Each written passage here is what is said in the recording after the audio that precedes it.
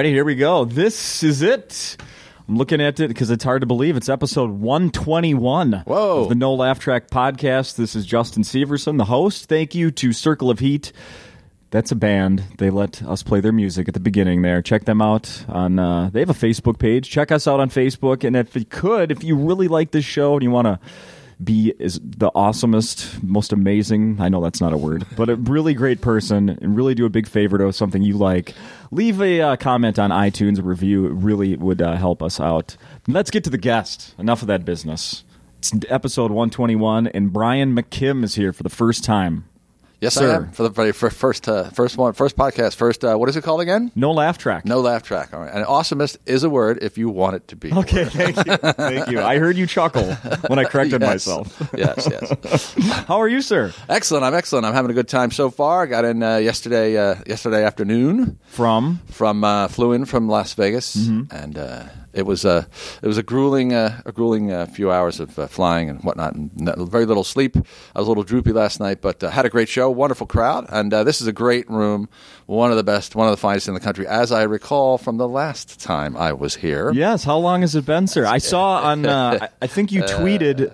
And that's the only reason I even got to put things together is when I asked you about something before we started recording, is that I think you said something about in a tweet about a return. A return, my triumphant return, yes. I think it's maybe 21 years and a month since I've been here last. That's got to be some sort of record. Yes, I know. I hold all kinds of records. In fact, I hold the record, I believe, for the most the time between appearances on Bob and Tom. Oh. It was a really weird story. I Googled myself one night many years ago, probably about 5-6 years ago. Uh-huh. I Googled myself one night, and I found a reference to me and this bit I used to do called Dear Abby. And I click on it, and it turns out it's an audio recording of me doing the bit, but it's behind a paywall on the Bob and Tom Show website. And I said, which son of a bitch recorded me and then sold it to Bob or whatever, So I sent off an email to a young lady that was one of the producers of the show. Uh-huh. And I said, hey, what's the deal? Why are you selling my material? And she says, well, that's not a recording from a club. That's a recording from when you were on the Bob and Tom Show. I said, I was. And she said, yes. I said, wow. When? And she told me. I said, oh, I get it now. A long time ago when we lived in L.A., we used to hit the road and go to Indianapolis. And they'd say, you know how you go to a like today, you go to a market and they say, here's your schedule of media. Mm-hmm. You're going to be on the radio. And it was like, oh, okay, Bob and Tom. And they were just like the local Indianapolis guys, the morning guys, the zoo kind of thing. And so I went and did the show. I did my Dear Abby bit. And it ended up on the thing. So I said, well, gee, I'd love to do the show again. She says, oh. I said, well. Since we have a history. Yes, exactly. Yeah. And I said, I'm coming to Indianapolis. I just so happen to be coming. And so they arranged it. And boom, I went on. And I stayed the full 3 hours and hung out with Bob and Tom for 3 hours. It was awesome. So, and I told them, I think I hold the record. Yeah. So. Did you hit them up for some money? No, I did not. I should have. I should have. Yes. I'm sure it was being downloaded like crazy. But here, I was booked. The room here in Minneapolis, used to be booked by two different people, and they brought me in from L.A. A couple of times. And the last time I was here was probably, I think, 1992 or 93. It was September, and I know that for a fact because I was on two television shows not simultaneously, but that week I was on two television shows. Star Search, the old Star Search with Ed McMahon, and Comedy on the Road on A&E. Oh, wow. And I thought, man, this is awesome. I'm getting local ink here in Minneapolis. I'm on two TV shows. I'm going to play this club for the rest of my life. And then, boom, never played it until this year. 22-year gap. So, but it's great to be back. Yeah, so you did say the people booking, they left, so that had probably a lot to do with it. And and one of them, I believe, perished. Oh, no. Yes. Oh, no.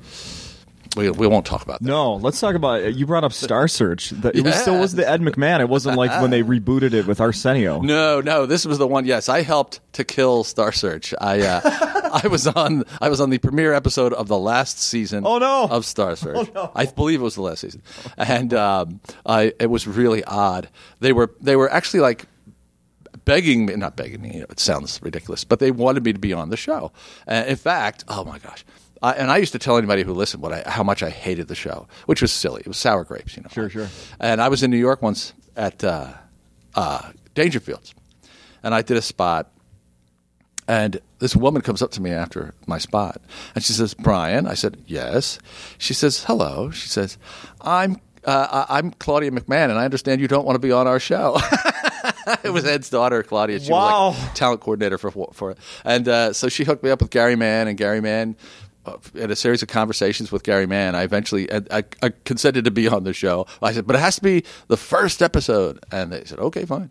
So I went on, and I got hammered by a fella named Herb Dixon, who was a sound effects comics from Vancouver, I believe. And I was, I think I got 2 stars across the board. Yeah, was it like out of 4? Out of 5? Out of 4, yeah. There were 4 judges, and I said it would have been nice if, 3 of the 4 judges could speak English. I mean, it was really weird. They were like, it was like hairdresser to the third world stars, and Gandhi's, I don't remember. Yeah, Gandhi's agent or somebody. I don't remember who were the judges. They were just random, very semi-celebrities. The one certified English as a first language judge was Adam Hunter, I believe. Remember Adam Hunter? He was a VJ from MTV. Yes. I think he says on satellite radio now. Yeah. Oh, is he? Yeah, I think so. He's still around. Yeah. And I forget who the other 2 or 3 were. Yeah, but it was a host. Helen Reddy. Maybe. Helen. No. Oh, and Jim Tavares was on that episode as well, because they brought in the winner of International Star Search from the previous season and put him on our episode. Now I know that name. And Jim Tavares. And I just worked with Jim Tavares at the Laugh Factory at the Tropicana in Las Vegas. So it's this giant circle of life. Look at that. Look at that. Did you sit at home and watch when you were on Star Search? I think I actually may have. Well, I guess you were probably on the stage. I bugged them to turn it on here. I may have been on. I forget. No, you know what? It used to run at an odd time. It used to run like 5 p.m. or something like that. They really jammed that show up. It's a shame. It was a juggernaut of a show. It burped out a lot of stars, and then they monkeyed with it the season I was on. They took it down to Orlando to MGM Studios. And they made the whole thing so complicated, and it was like on like 5 days a week, and it was and the whole thing just rattled apart. It was horrible. I don't know who. I think Kevin James won the year I was on. I'm not sure. Wow! Yeah, so I've heard of him. Yeah. Things. I used to do a bit about it in my act. Really? I say, who did win that year? You might ask. I said, it was Kevin James. He makes $600,000 an episode. I said, and I'm here on a Tuesday night. I said, and they would be appreciative. Yes. Both with the same Star Search credit. Yes. Yes. I helped to kill it. And then I did Ed's his online reincarnation. It was called Next Big Star. Oh, okay, yeah. What a disaster that was. Why? Well, it was Ed would come to town in this big bus, with all these logos plastered all over. He had all this sponsorship from all these companies. Sure. And it was we did it at the Atlanta Punchline of all places. My wife Tracy Skeen is a stand-up comic as well. So when I say we, it's usually because it's me and her. I think it's just because it happened to coincide with us working at the Punchline that week. Ed came into town on like a Monday or whatever, and it's really weird. The bus comes in and they park it in the parking lot, and it sits there, and they keep the generator going, because Ed's in there, it's air conditioned. Sure. And then Ed pops out and does the intro, and then he leaves, and then they record you, and then they have online voting. This was back, this might have been 2003 or something like that, and 2002 maybe. Not as many people were on the internet. Oh no! So the voting, any online voting thing like that always it's just putrid. It's awful because nobody votes, or it's all kids, or it's all done. People are artificially ramping up the votes, and So I didn't. Needless to say, I did not win. Is there a joke about who won that one? No. I don't even remember. Oh. The whole thing was a joke. So yes, a whole damn thing.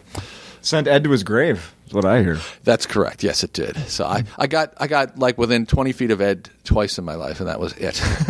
And then they whisk him away. That's right. Back in his air conditioned. Yes. Oh, actually, I saw the show taped once, so I got about 50 feet away from Ed that time. You went to a Tonight Show taping? We went to a Tonight Show taping. It was awesome. Tracy. How old were you? It was when you were in your career. It was 1993, I believe. We were living in Los Angeles, and Tracy put in for tickets. Back then, you would put in, and then it would take forever because there's a waiting list. That would have been one of the last years. Yes, and she put in and forgot, and then months later, she gets like a notification or a phone call or whatever saying you have 2 tickets waiting or 4 tickets for the Tonight Show. We said, oh my god! So we went and got Mike Ciccone. $100,000 Star Search winner. Look at that. And his wife. And we went down Olive and Alameda at the NBC studios, and we sat way in the back, and I believe the guests were Julio Iglesias. Oh. And I think it may have been Bill Cosby. The whole thing's fuzzy in my memory, but it was just awesome seeing Johnny and Ed and the Johnny historic was the best, studio. right? Yeah, it was fun. I loved living in Burbank. Did you ever do any other TV? Go watch a game show. Try do to them get or on? watch them.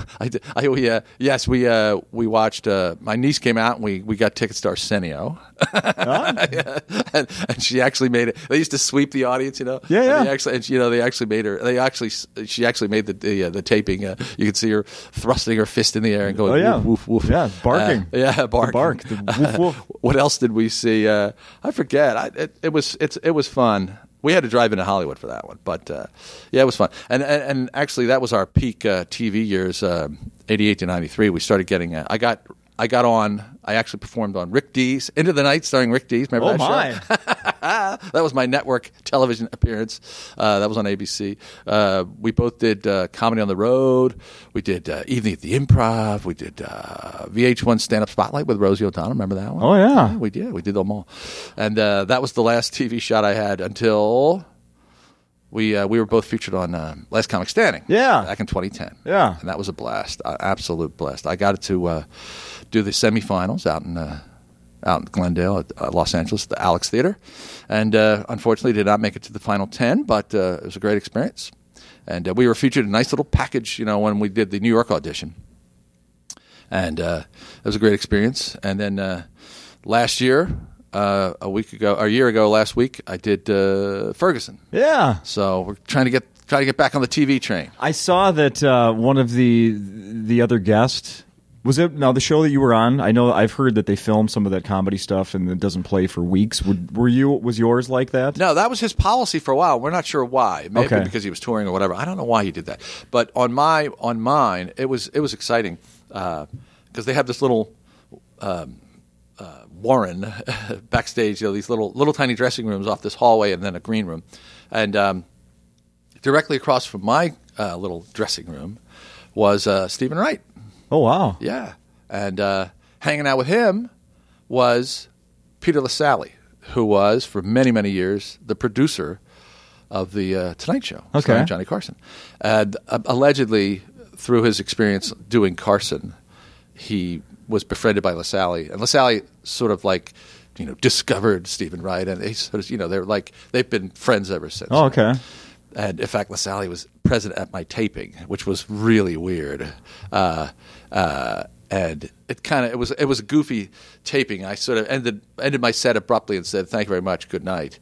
And they did a little edit, but it looked perfect. It was beautiful, and I was really happy with it. It was a short set. It was like 4:15, I think. Yeah, I watched it. And did you? Yeah. And I had a blast. And Rashida Jones was the guest on my show, on my episode. Yes. She. No, you're a married man, but honestly, I read today, just today, Amy Poehler, Amy Poehler, Saturday Night Live, yes. Parks and Rec. She just wrote a book that comes out this week or something. In this book, she describes Rashida Jones as, I believe, something as like the sexiest woman alive. Really? Yes.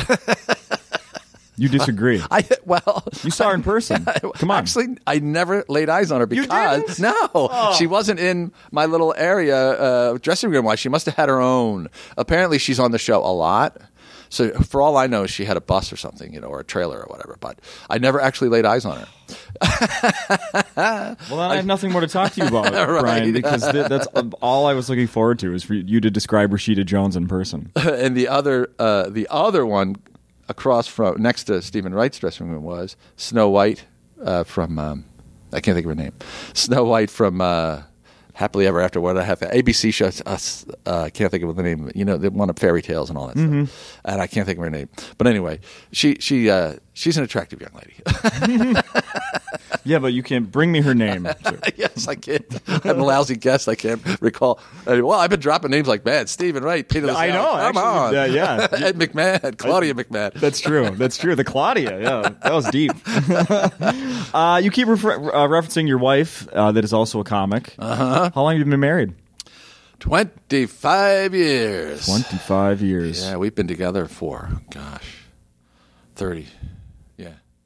So it's been a long time. Who was doing comedy first? I was a hot shit opener / feature at the fabled Comedy Factory Outlet in Philadelphia. Okay. And I was doing there was 3 rooms in Philly. It was great. It was a great comedy town in 1981, 82, 83, 84. And I was doing quite a bit there in Philadelphia, and learning getting the hang of comedy. And her sister, she and her sister used to hang out at the Comedy Factory Outlet.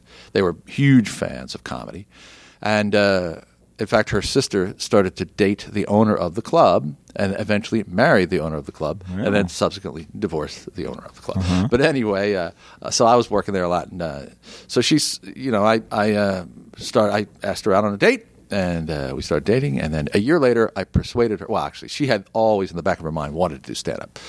And I eventually said, go for it, do it. She was going to do a duet, like a team with her sister. Oh, wow. But then her sister sort of soured on the idea of going up on stage. And so I said to her... Oh, she was dating the owner. Well, yeah, really. It's like, come on. Conflict of interest there. Come on. So I said to her, go ahead, do it yourself. And she did it herself, and the rest is history. She's been a stand-up comic now since 85, so... Look at that. That's awesome. It makes the road so much easier when you can go on the road with your significant other. This week, I'm going solo, but a lot of the time December we're going away for 3.5 weeks. We're going to do the Borgata in Atlantic City, and we're going to do the Comedy Works in Bristol, PA, and blah blah blah.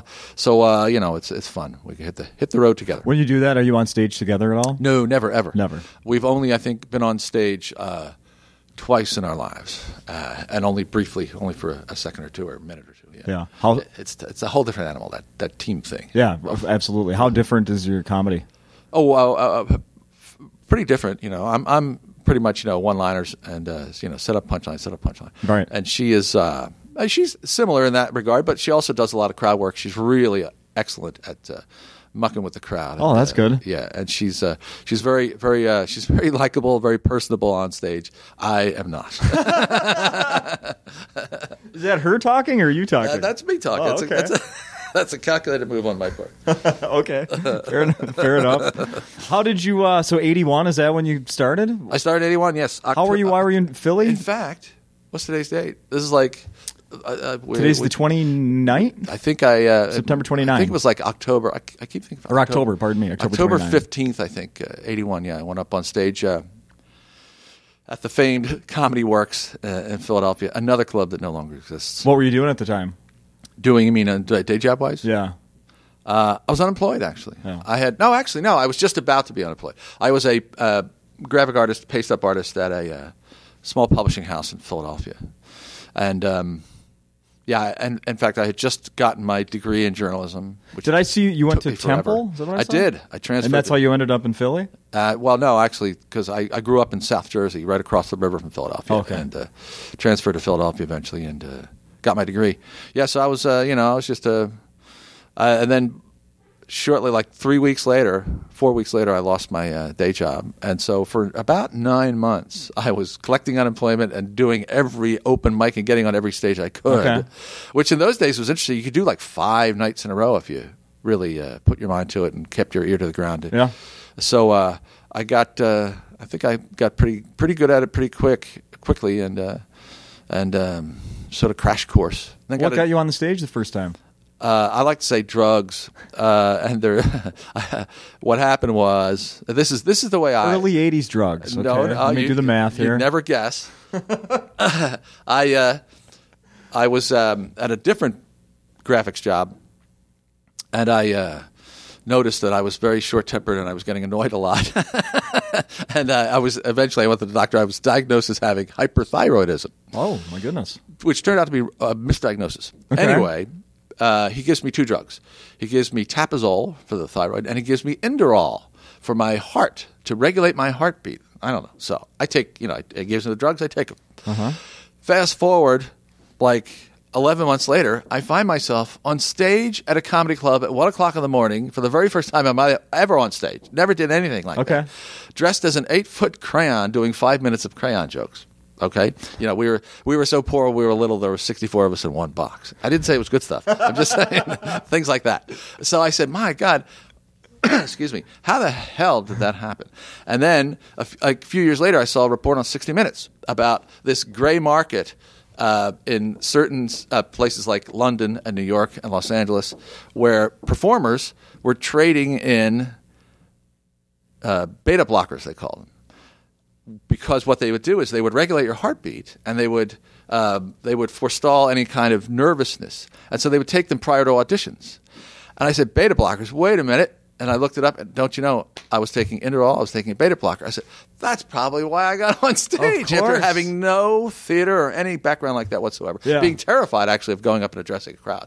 But boom, I found myself on stage in 1981. So thank God I was misdiagnosed as having a hyperthyroid, because one thing led to another, and I met my wife, and my life has never been the same since. Wow. So there you go. Drugs. But not those kind. But not those kind. Over the counter, no. Prescription drugs. Wow. Yep. That's amazing. That is amazing. What? I wrote this question down, and now beforehand, it actually, and now what you just said, yeah, it ties in perfectly. How different would it have been if you wouldn't have married a comic? How different would things be for you? Well, I don't think I'd still be a comic. You don't think so? No, I don't think so. Because, there's that thing where it makes it, makes it easy to be on the road. And let's face it, that's where you have to go in order to make the bulk of your money. Yeah. Maybe, I may have innovated a bit, and I may have, gone into corporate comedy faster, or I may have, figured out a way to make more money and not be away for so long, that kind of thing. Yeah. Work smarter, not harder, yeah. which sort of makes it sound like I'm being stupid right now, but that's not the case. No, actually. No. But I like I said, I don't think I'd be a comic. But in fact, Tom Segura was just in town. Yes, and he's married to a comic. Mm-hmm. There's there's two in the green room. There's two people on the wall that I just found out last night are married to I believe local Minneapolis. Yeah, Tim Harmston and Mary Mack. There you probably. Go. There you go. There you go. Yeah. So there's a few of us out there, and there seems to be a lot of divorce. Well, maybe I was going to say a lot of divorce among comics, but maybe that's not so. Probably the same rate as in any other occupation. It's high, I think, everywhere. Yeah, well, I think it's high everywhere. Yeah. Unfortunately. If we're looking just between the two of us, I'm divorced. So 50% right here, there right? You go, right. Yeah. That's right. Sorry to chuckle at your fate there, but no. I'm very happy right now. Okay, good. Everyone's very happy. Oh, good. Including her. She's very happy. I'm happy. All right. My girlfriend's happy. Can we talk about me now?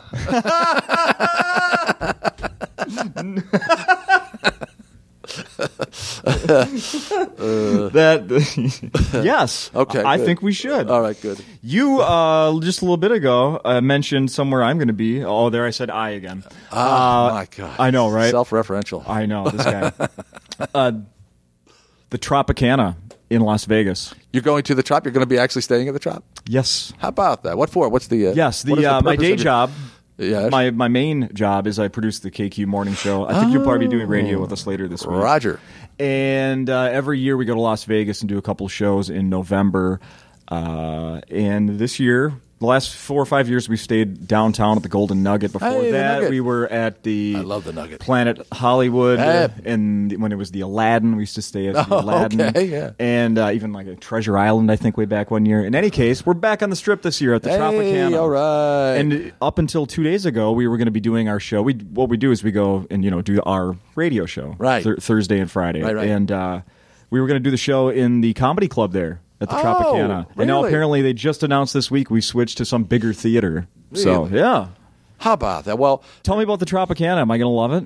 You are. It's one of the older hotels on the Strip, and it's on the hot corner, as Harry likes to call it. It's across from the MGM, the Excalibur in New York. So and then there's Mandalay Bay right across the street. So it's a great location. You'll love it. And the pool is awesome. And you'll be in the pool. Well, I thought maybe, you were talking about you have a pool at your place in Las Vegas. Yes, so if this one doesn't work out, can I stop over? You can, yes, certainly. Come on down. We're only 8 miles from the bottom of the strip. It takes about 16 minutes to get there. That's fun, though. Broadcasting live, of course. Yeah. Yeah. We did that, my lovely wife and I, back in 93 when we moved from L.A. back to New Jersey.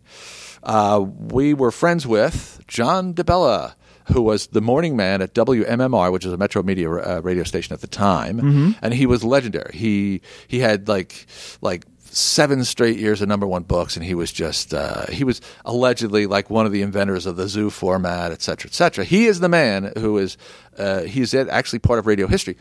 Way back when Howard Stern wanted to be syndicated, Mel Karmazin, who was head of CBS? Infinity, yeah, before they were acquired by CBS. Yeah. Mel Karmazin said to Howard, "Look, I'll syndicate you, but first you have to demonstrate to me that you can your shit will fly in another market." So he said, "If you can go down to Philly, and simulcast in Philly, and take DeBella down, I'll syndicate you." So nothing gets in the way of Howard if he has a goal. Right. And what he did was he went down. He would go down, actually physically go down, but he would simulcast in Philly for a few months and eventually destroyed DeBella. He knocked him out of #1. By the time Howard was finished, DeBella's dog was dead. His wife was dead. His #1 position in the market was gone, and it was a thorough destruction of John DeBella. He only touches on it for like a page in his book. Howard does. So, and this happened. This all went down when we were still in L.A. So we get back to Jersey, and we were having lunch with DeBella all the time, and he decides to retire, essentially. But he only stays off the air for a year. So in that year, we had lunch with him a lot. We were hanging out with him a lot. And he says, "All right, I'm going back to radio." And he says, "And I want you guys to be my creative team." I said, "Oh, okay. We're going to be writers for a radio show. This is going to be awesome." Yeah. He says, "The first thing I have to do, though, is I have to go up to New York and I have to beg Howard for my job back." That was one of the things that Howard said. "I'm going to destroy you, and if you want to come back into radio, you have to beg me for your job back." So he goes up to New York. Wow. But, that's right. He was hired by Mel. Mel Karmazin hired him, Infinity, to be on the station that Howard was on. Yeah. So we did Afternoon Drive, and we did it for 5 months in the studio. We were in studio. We'd get there at 9 o'clock in the morning to do the thing. And then we said we just couldn't get along with the host, John. And we packed up our shit, went home, and we would fax in our jokes every day at noon. And that lasted for 5 months. So it was 10 months total. That was our experience in radio. But the only reason I mentioned is because, excuse me, in March of that year, we did a week of shows from the Hard Rock. Okay. We were the first show to broadcast live from the Hard Rock, and it was awesome. The Hard Rock had just opened, the Hard Rock Hotel. Yeah. So we absolutely loved it. It was spring in Las Vegas, and it was a real blast. We had some great guests on. We had Chicago and Engelbert Humperdinck. You gonna have guests? I'm sure we always do. I don't know of any of them yet. You're the producer or the engineer? Producer. Oh, okay. I should know the guests. I was going to say. You know what that is? There's money involved in that. There is. So, yes, we pay like some talent to show up. Whoa. And, yeah. Cool. So I am not in charge of the money, so I don't know. Oh, okay. We had a blast. We were wrangling all the comics because we knew all the comics from way back. Yeah, so it was awesome. No, we get a few to show up for free. Frank Caliendo shows up a lot. Oh, good. He's an old friend of the morning show. Oh, okay. Louis Anderson. Louis will show. Yeah. Oh, Louis from Minnesota, of course. Mm-hmm. Yes. My lovely wife, by the way, is working at the Tropicana at the Laugh Factory this week, and she's there with Lou Dinos, who used to open for Howie Mandel all the time. Okay. And Quinn Dale, who is a Minnesotan by birth. Look at that. Lives in Los Angeles. Quinn says he might have to ask me to get some of his friends into the club this week. We'll see. Yeah, we'll see. You may sell out and you won't have room for them. That's right. That's right. These freeloaders. Really. Come on. That's right. How did you end up back in? So you live in Vegas now? How long? 3.5. Well, it'll be 4 years on Super Bowl Sunday. Okay. We ended up. We moved. Had you lived there before? In Vegas? No. Okay. We had been working there on and off since 1988. However, when we moved to LA, we made a connection with the Catch Rising Star, which was at Bally's at the time, and started working in Las Vegas. Because I think it's incumbent upon every stand-up comic to find a home of some sort, performing wise, in Las Vegas. I think I think it's one of those things. I think you just.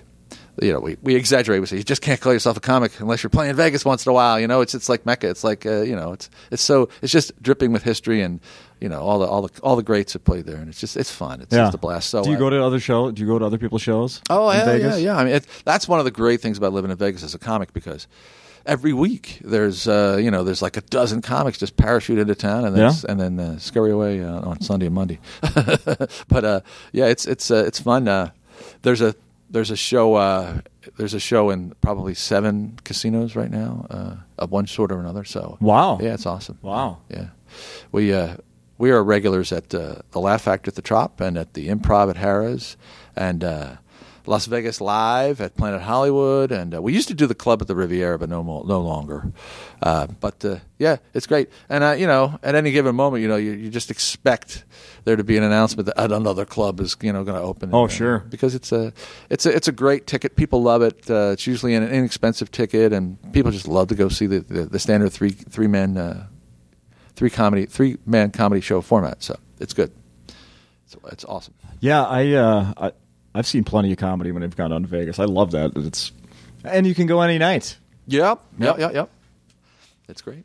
Yes, sir. Am I going to experience weather in the 80s or the 60s in November 12th to the 15th? The high on Saturday, I believe, is going to be 66, and I'm thrilled because that's like great running weather. Because for 4 months out of the year, or 3.5, 4 months out of the year, you just cannot run outside. It's just unbearably hot. It's too brutal. Yeah. I mean, even at night. I mean, I try once in a while, but I end up damaging my lungs for a day or two, which is not good for a stand-up comic. But I'm going to hit the streets probably starting on Monday. You'll probably get mid 70s. Maybe even 80 or 81, somewhere in that neighborhood. I'll take it. You'll be all right, yeah. Do you remember the first time you went performed in Vegas? Intimidating? Yes, it was very intimidating because it was Las Vegas, and it wasn't the greatest club in the world. It was Catch a Rising Star when it was at the Bally's, which used to be the MGM. You'll remember the MGM had a fire many years ago. Yeah, and then they sold it to Bally's. But anyway. In the basement, essentially, way in the back, there was this giant theater that the MGM put in there. And what they used to do was they used to show MGM property films on this giant screen, and then people would sit in these giant overstuffed lounge chairs and couches and such and watch the movie. Well, when it became Bally's, they put a Catch a Rising Star in there, and some genius thought it would be awesome to put a comedy club in there. So there's this giant stage about 6 or 7 feet off the ground, and for the first 20 yards in front of you are just these giant couches and then seating, and it's like stadium seating. So it's just a cavernous, horrible room for stand-up comedy. No. I don't think I ever enjoyed myself there performing. I mean, I killed many times. Yeah. But it was just never fun. And so that was my first experience performing in Las Vegas. And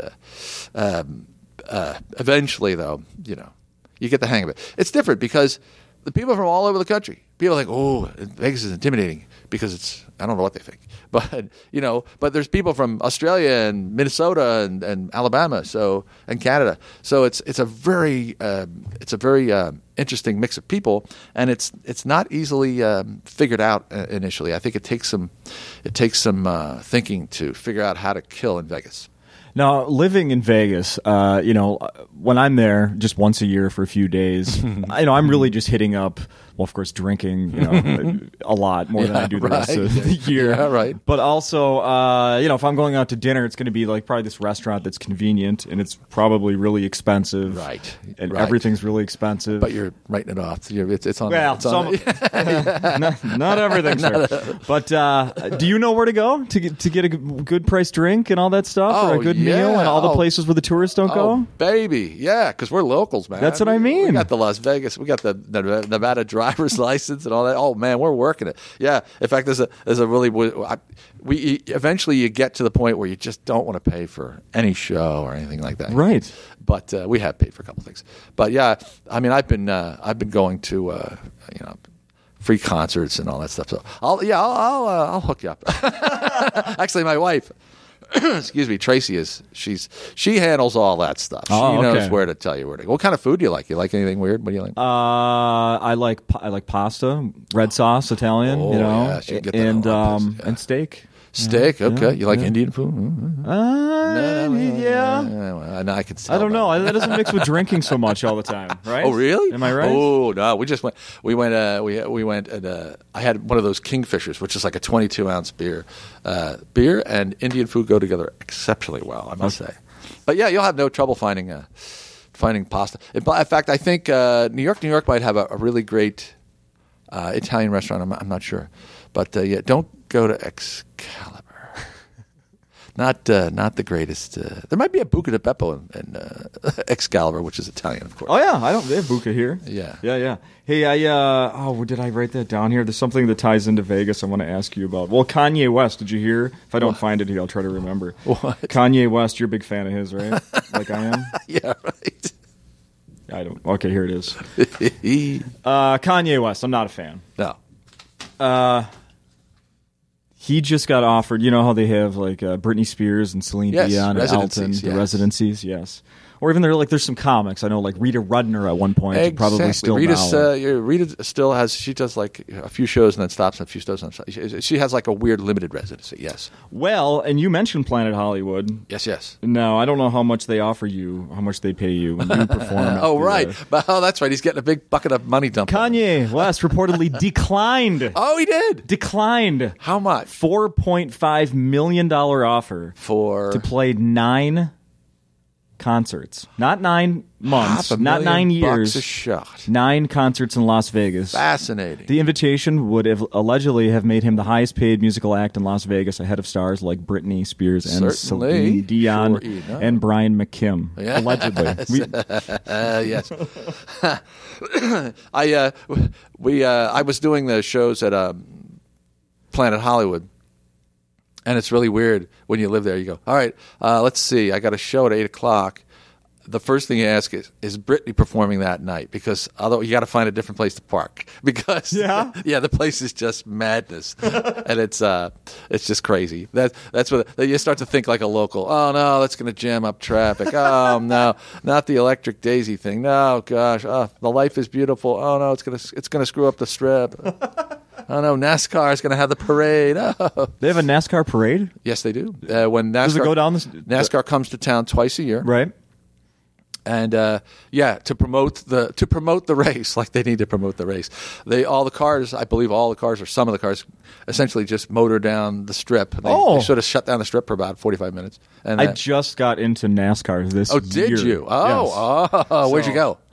Indianapolis. Indianapolis. Everything ties together. There you go. Yeah. Wow. Yes, I went to. Did you enjoy it? I did. How about that? Oh, we were in Greensboro, North Carolina, and we had done a private party the night before, and we're just sort of muddling around in the Holiday Inn Express breakfast room, and just downing some eggs before we hit the road to go home. This is when we lived in Jersey, and we hear some guy talking to people. He's like he's hobbling around. Something's wrong with him.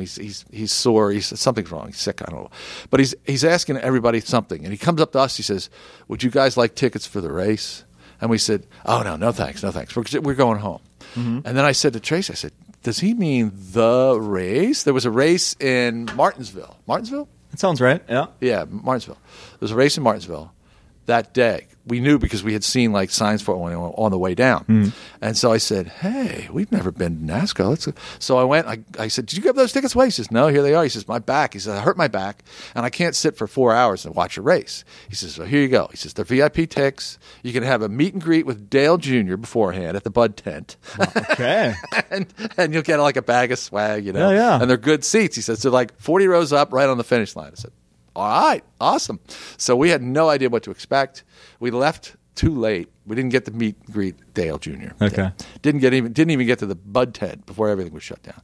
We eventually scrambled into our seats just in time, and it was, by God, it was Roger Petty like doing the invocation, and it was awesome. And it's the smallest track on the circuit. Oh yeah, those are great. You can see the whole thing then too as they're going around. Yes, It was kind of weird because they kind of look like they're going slow because they really never get up any speed on the straightaway. They're not going like 185, 190. No, they're doing like 75 miles. Well, it's like being on I-95. It's like going from Boston to Philly on I-95. But it was crazy because we're sitting next to two guys from upstate New York. They're doctors, just regular guys. They're sitting there and they're they got one guy's got a radio, and he goes. So anyway, before he says start your engines, they look at us. They say so. Yeah, do you have your earplugs? Right. We said, earplugs? Right. He goes, and then as he's getting his out and screwing them into his ears, he goes, oh, you're going to need earplugs. Yeah. Oh, yeah. Uh-huh. And then go home. They fire up the engine. We're like, oh, my God. The smell and the sound of the noise. Oh, it's loud. I yelled at Trey. I said, I think we're going to die. And we're ripping off pieces of plastic bag and jamming them in our ears. And, oh, the horror. Yeah. Once you get used to it, you never do get used to the noise or the smell. Yeah. But once you get used to it, it's just a spectacle. Mm-hmm. And a friend of ours was an agronomist, degree in agronomy and the whole deal. He used to tend to golf courses. Essentially, he took care of the grass at like 7 courses in Vegas, and he went to one of the NASCAR events at the Vegas track a few years ago, and he noticed that the grass on that, the infield, the apron they call it, he noticed that it was in horrible shape. So he said to some VIP there, he said, look, I can make that grass awesome. Just give me a shot, and I says, I don't want any money, just, throw me some tickets here and there, whatever. So, don't you know, I think it was the Cobalt Tools 500 or whatever, he did the apron, and it was absolutely beautiful and spectacular, and they painted the thing you see the giant logo on yeah. like that. And he said, "You guys want to go see NASCAR?" We said, "Oh, we'd love to," And so what he had was on turn 3, there's like a hill overlooking turn 3, a giant hill, and up on top of that they put these RVs and campers and tents and such. Yeah. And it's like a VIP section. So he got like all these lanyards, and he got passes, and he rented or borrowed an RV, and he had a barbecue, and we went up there and we watched the race from that vantage point. And it was just spectacular, absolutely spectacular, and it was awesome because I think it was the 3rd lap. Somebody spins out and goes right across his grass. It just it cuts it all up and it shoots in the air. Yes, just disastrous. Oh yeah, but it was pretty. It was pretty for the opening. So yeah. Oh, that's awesome. Yeah. So that more free shit in Las Vegas. Are you a fan of any other sports? Yes, and when you can bet legally. Oh, are you? It makes it fun. Do you wager here or there? We just we throw the occasional $20 bill here and there. We got the last. What kind of bet catches your eye? Well, the last 2 Super Bowls, it was fun. The last 2 Super Bowls we did prop betting. Oh, okay. And the ridiculous prop bets? Yes. Well, prop bets are all pretty silly, actually. Yeah. But sometimes they make a kill. The race and sports books make a killing on them. Sometimes they get killed. In fact, we arrived in town for the very first time when we moved here. We set out that morning from Albuquerque, determined to go all the way. And it just worked out that way. We got stuck in Oklahoma for 3 days because of that. Remember that snowstorm that almost knocked out the Super Bowl in Dallas? Yeah. That was we couldn't get through that, the aftermath of that. So we were delayed 3 days, just sitting in a hotel writing one of our books, writing a book in Oklahoma. So anyway, we eventually light out across the Great Plains there, and eventually we end up in Super Bowl in Vegas on Super Bowl Sunday, and that was the year when one of the prop bets the casinos offered was crazy odds. It was like 50-1 that the first score of the game would be a safety. Oh wow! And as you'll recall, I believe it was Tom Brady got sacked in the end zone, safety, and the casinos took a bath on that one. Wow! A lot of people bought it just for fun. Yeah. So we were taken by the idea of the prop bet. So next 2 Super Bowls we were buying goofy ones, and we ended up making like $7, but it's fun. It adds interest to the game. Do you remember any of them? Any of those prop bets? I think something like the last score would be a field goal or something wacky like that, or nobody would score in 1 quarter, at least 1 quarter scoreless, something wacky like that. Do they really take bets in Vegas on the length of like the national anthem and things like that, or is that? I don't think they. I mean, you end up reading these goofy. Yeah, I think they do that in England. Okay. I'm not sure, but I think they do that in England. They don't do that here in the. I didn't think so. No, but now this year, to add a little bit of interest to the NFL season, we're Eagles fans, of course, because of the Philadelphia influence. Okay. But so we've always sort of just, hey, if we can catch the Eagles, that's fun, and they've been good here and there. But this year we said, all right, we're putting $5 down on 4 teams to win the Super Bowl.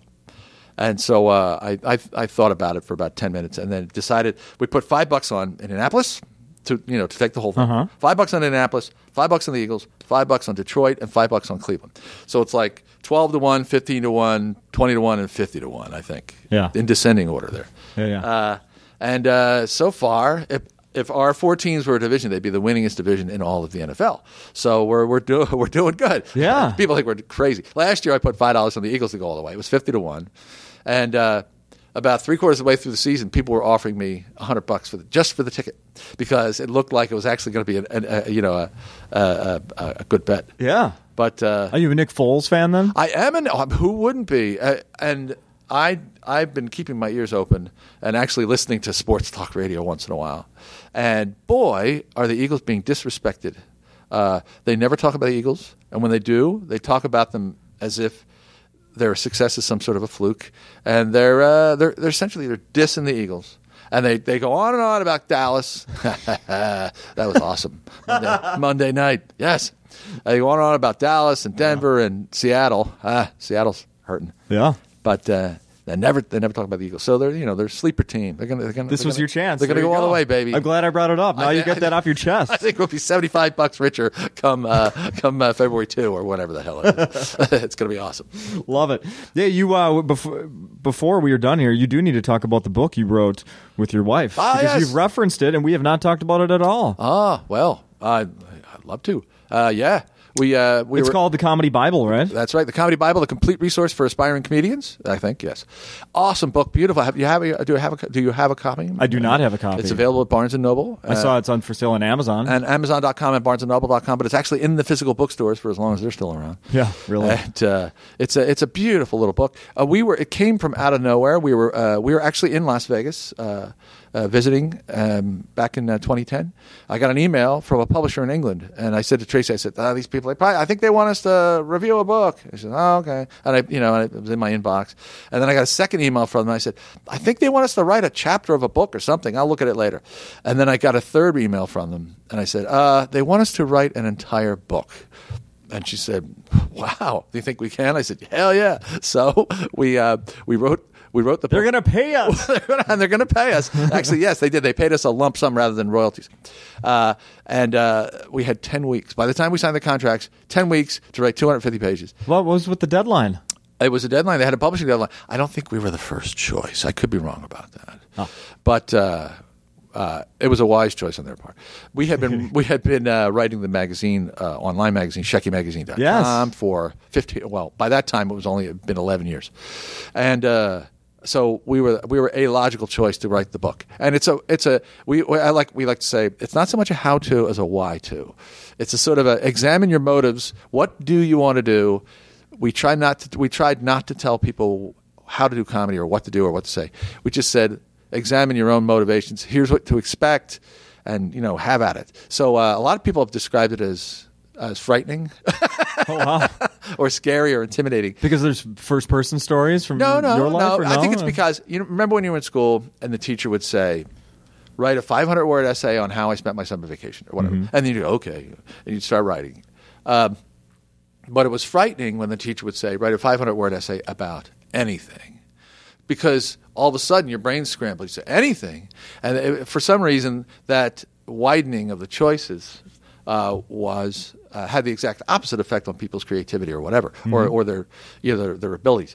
So I think this book is similar in that way. It's sort of, it leaves it so wide open that you don't know where to begin, and it's kind of like, oh well, I asked for it, now I've got it. It's kind of like a dog that catches a car. He chases the cars. He actually catches one. Now what do I do with it? So I think that's what the book does, and it's maybe not doing the best sell job on it, but what kind of feedback are you getting from it? Have you been? It's just been very gratifying. We'll run into people who have read the book. And the same thing with the magazine. People say, I wasn't a comic when I started reading the magazine, and then I started doing stand-up. So it really helped me a lot. So it's always gratifying to run into the people who have been reading the magazine for so long. And so we've been getting great feedback on the book. It gets positive reviews on Amazon, I think. Yeah.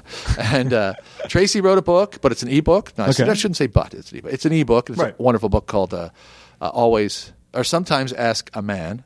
And excuse me. Which is a book enjoyed by women and men, and we're writing a book together, our second book together, which is tentatively titled "The War on Comedy."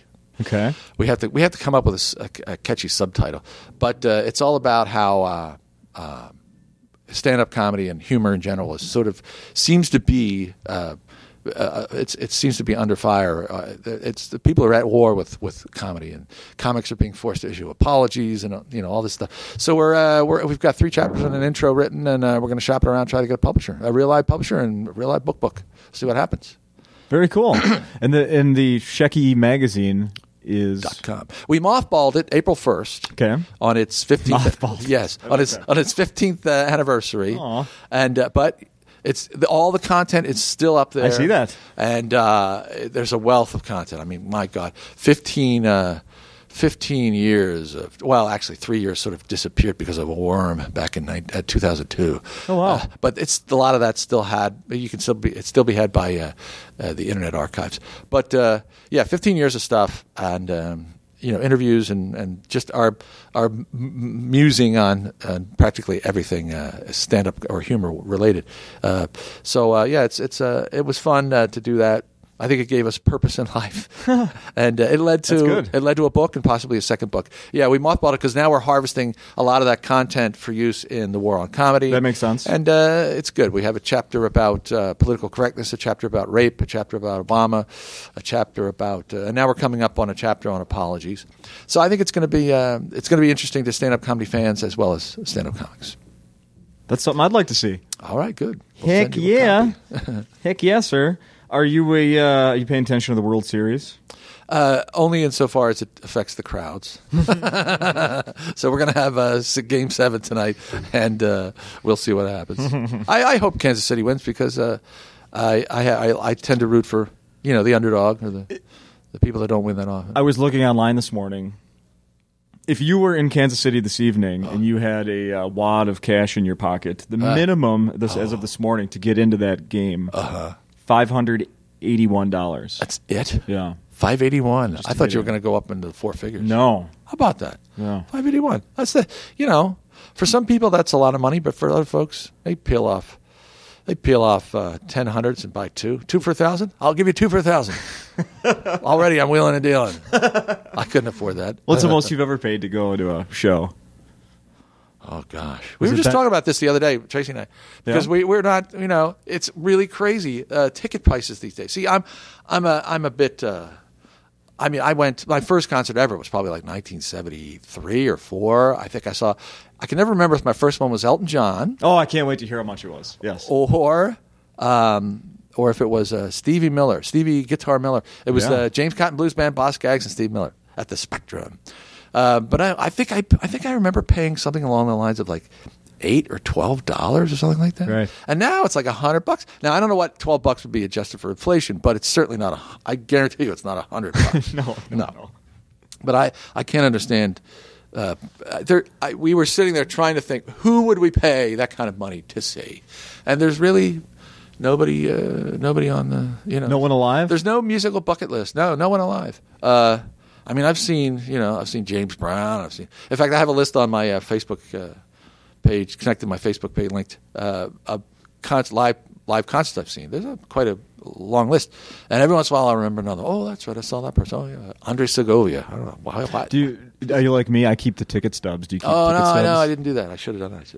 Yeah. I've seen some crazy ones. And for some, there were no stubs because I started getting used to the getting in for free thing early because I studied journalism. And so, I'll go review the David Sanchez concert or whatever, So that's some of the weird crap I've seen. At the radio station, we had Tucker band, for God's sake. Yeah. At the radio station, we had he still works there, He a DJ on the air at a classic rock station, but for years would get the media pass as the sports director for the station.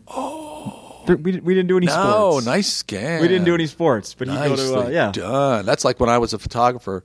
I mean, I used to carry around 35 millimeter equipment all the time and a Polaroid. Excuse me. And a friend of mine who was a real photographer told me how to get a police pass. So I went down to the headquarters. I got a police pass. So it was awesome. I could go up to an event or whatever, flash the police pass, press, and get into things. It was awesome. Are you selling anything at the shows? A lot of people sell things at the shows. I'm not. No product to peddle? We had Brian McKim and Tracy Skeen, Mr. and Mrs. Comedy stress balls for a while. They were awesome. we can only sell them when we're together. They're square, they're cubes, they're awesome. It has our little logos on there. Our little likenesses on there. What did you say? It's Mr. and Mrs.? Mr. and Mrs. Comedy stress ball. Love it. Yes, because when we got to Vegas, one of the first gigs we got was awesome. It was the following November. Well, not the first. We were a month-long mini residency at the Orleans Hotel Casino as Mr. and Mrs. Comedy. We were on billboards. I saw the picture. It was awesome. I couldn't believe our good fortune. But that was fun. That club no longer exists. We helped to kill that club. But so we were Mr. and Mrs. Comedy, which is a rather seems pretentious, but it's not really. Does that get covered in the book? Titles such as Mr. and Mrs. Comedy? No, it will not. It will not be. It was not covered in the book. Well, what do you think, Brian? Anything else we need to mention that's going on? I don't want you to walk away and I didn't get to say that. I'm going to kick myself because I'm going to remember as I'm walking down the street. No, I don't. I think we covered it all. By golly, I just hope I return to Minneapolis and that's